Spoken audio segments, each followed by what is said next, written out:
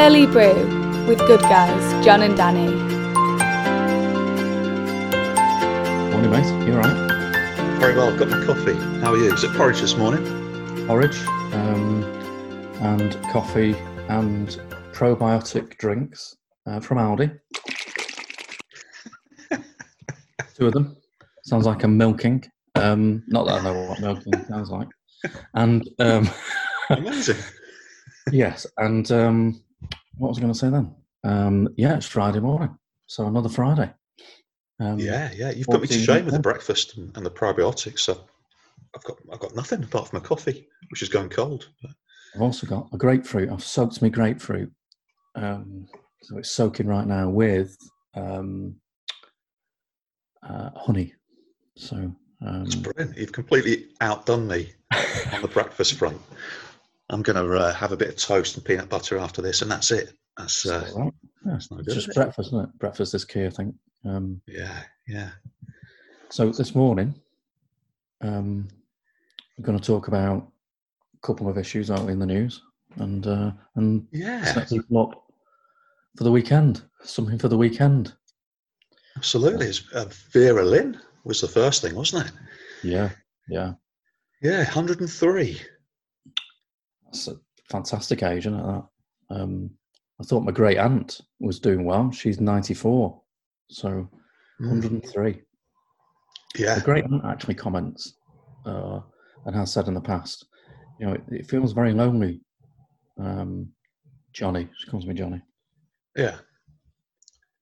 Because none of her peers are alive, really. You know, all the people that she grew up with have passed away. So, you know, it's a heck of an age, isn't it? Yeah. She was iconic, wasn't she, Vera Lynn? And I know the Queen at the beginning of the lockdown, well, a week or so, whatever it was in, had used We'll Meet Again, the song title that Vera Lynn obviously sang in her speech, didn't she, about things will get better, we'll meet again, that wartime optimism. It's very evocative, though, isn't it? I mean, even I saw that speech as well, and just those words, and there was the concert, wasn't there, from Buckingham Palace as well, the musical concert. That was brilliant, and Catherine Jenkins came on and sang "We'll Meet Again." And it really sort of that song, and I know she did, you know, far more than that, didn't she, Vera Lynn? But that one particular song really evokes sort of strong emotions in me. And obviously, I wasn't alive during the war or anything like that, but it's something sort of ingrained in my psyche somewhere, you know. Were you not alive? Because I reckon this morning we look like we could have possibly been alive, even though this won't go out as a video. It's a good job it's for a podcast, this, isn't it? Yeah. But yeah, it was a wartime from my parents who grew up in the Second World War. That was then they were children then. You know, she was an iconic figure. And I was reading something about the song "There'll Be Bluebirds Over the White Cliffs of Dover" was actually, it was on TV last night. It was written by 2 Americans in 1941, ironically. Right. And it was to kind of encourage the Americans to join the war effort before they actually did, when Pearl Harbor was attacked by the Japanese. Yeah. And there aren't actually bluebirds in United Kingdom. They're only in America. Right, so, That's really interesting, that, The 2 Americans are not even visited, not even seen the White Cliffs themselves. So, but yeah, that had a big effect, didn't it? Talk about, and also it was saying as well that she did this radio show, maybe weekly, that the forces listened to, and she was criticised for the radio show for the fact the show was maybe too sentimental. Yes, that's right. Yeah. And would make the soldiers too soft. Yeah, crazy. Didn't it go out like at 2:00 in the morning or something on the World Service or something like that? Yeah, I think it did. Yeah.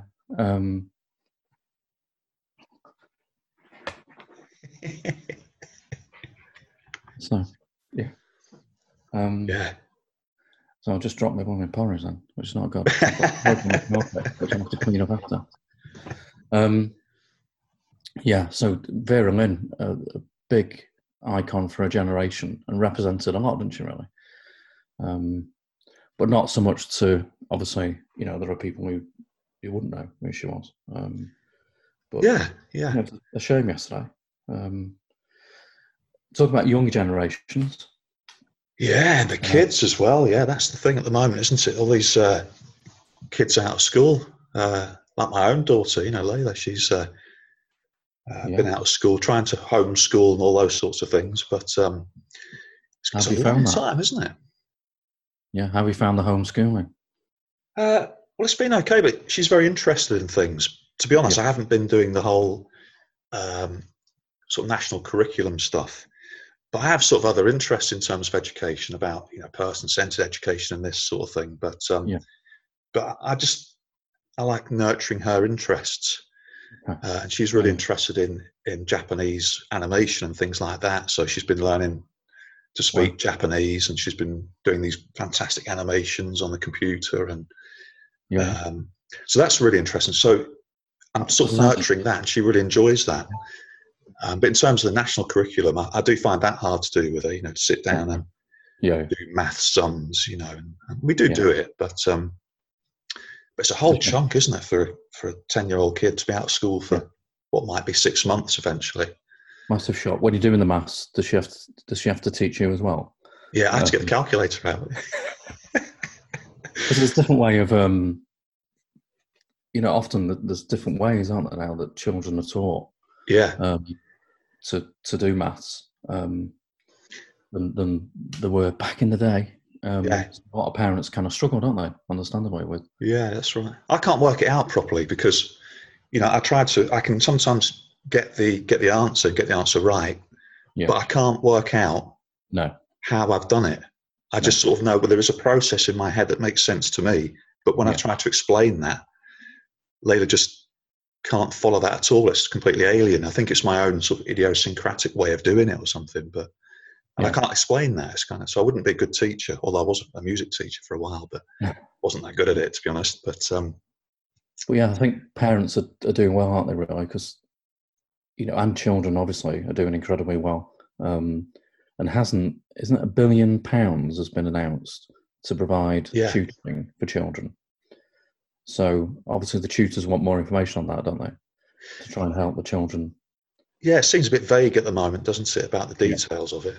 I wonder what that'll be like, because £1 billion is a lot of money, but it's not money so much that's the solution, is it? That facilitates a solution, but what will that actually mean in practical terms? I don't know. No, I know. I don't know. Is it private tutors that will be brought in? Is it existing teaching staff be expected to work extra hours? I don't know. Perhaps not that. I don't know. But children, how they're coping. It's just, we never had to go through a global pandemic, did we? We never had. The longest I had off school was 6 weeks for the school holidays. Yeah, that seemed a long time as well, didn't it? Yeah, and when we went back, I remember I couldn't even work out how to hold a pen. My fingers. I'd spent 6 weeks not actually physically writing anything, so to then start writing seemed, incredible, really. And I thought. Do they still write at school though, John? Is it still, they're still holding a pen and pencil, or is it sort of more computer based? Not quill. Exactly. Do they do any writing? Get the iPads out these days, don't they? And all that. So they've done unbelievably well, haven't they? The children, really. And then right at the beginning, obviously, they couldn't play out like they were used to doing because the parents were kind of shielding them, and they couldn't meet their friends, and makes them sad, doesn't it? Imagine, I used to love playing out when I was a child and playing football and disappear for hours. Yeah, that's changed a bit though these days, anyway, hasn't it? Playing out. Yeah. I remember just going out for hours on end, and then, at tea time, my mum would be shouting down the street, your tea's ready, come on. And we'd go back in, and just be out for hours playing football and mucking about. Yeah, it is different nowadays, isn't it? My two, obviously they're in the 20s now, but yeah, it wasn't, they didn't disappear off for hours. We knew where they were. Yeah, And then when they were teenagers, older teenagers, they had a mobile phone, so we kind of contact them. Yeah, the teenage years were the hardest for me, for the kids. I think for the eldest daughter, she's 20 now, Frankie, but those sort of teenage years are quite tricky. 14, 15, 16. Yeah. As a dad, it's terrifying, isn't it? Yeah, absolutely. Yeah, and I'm amazed at how how I've kind of got through it, really, because I view myself as a bit of I'm kind and caring and understanding as a counsellor, I'd like to think, but as a dad, I'm a bit Neanderthal, really. Yeah, me too. Yeah, that's the thing, isn't it? Yeah. Turn into a caveman. When it comes to protecting my daughter. Oh, dear, yeah. I'd take on 10 men. As long as I heard myself saying things that I thought I'd never say or vowed I'd never say. You're not going out looking like that. Where do you think you're going, dressed like that? Oh, no, don't. Don't. Oh, yeah, I hate to think how, my dad was particularly, that phrase, bit of a man's man, but, if I'd have been a girl, God, I don't know how I'd have coped with, me growing up. Whereas a lad, I was treated differently. I know it's kind of wrong, but it's the way it was. Parents are coping well, aren't they? Children are coping well. Yeah. And it was talking on the radio as well about people who are still shielding. There's this automatic assumption that, things are changing and people are on the move and you can go and see people, but not everybody, are they? So no. And that's kind of indefinite at the moment, isn't it? There's no kind of set end to that, is there? To people who are shielding, it's kind of just an ongoing thing with no end in sight at the moment. So that's quite difficult to deal with, isn't it, I think?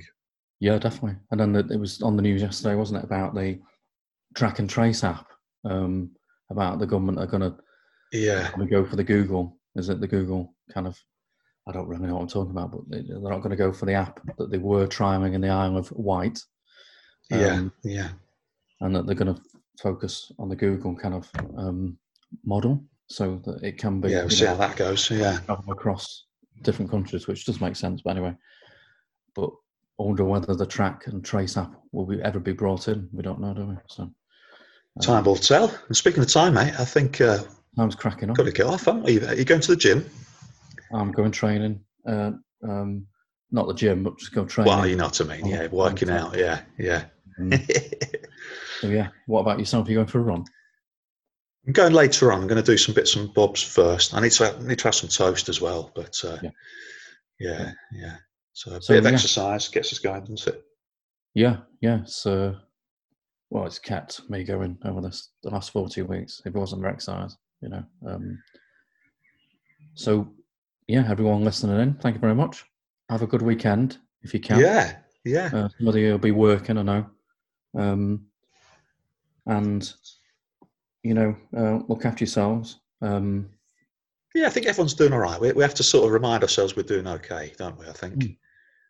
These are really kind of odd times. And sometimes I think we get caught up in that, don't we? And not give ourselves the sort of benefit of recognising that it's kind of a strange, crazy time at the moment. So we're doing all right, I think. Yeah. And loads of people give advice out, don't they, as if they've been in a global pandemic, and they haven't, have they, really? So exactly. Find somebody from 100 years ago in 1918 and ask them how they coped. Which we can't, can we? So just muddling through best we can, aren't we? That's all we can do.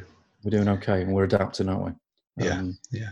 And we'll look back, all of us, and think, bloody hell, we did so well there to get through that. Yeah, bonkers time. Yeah.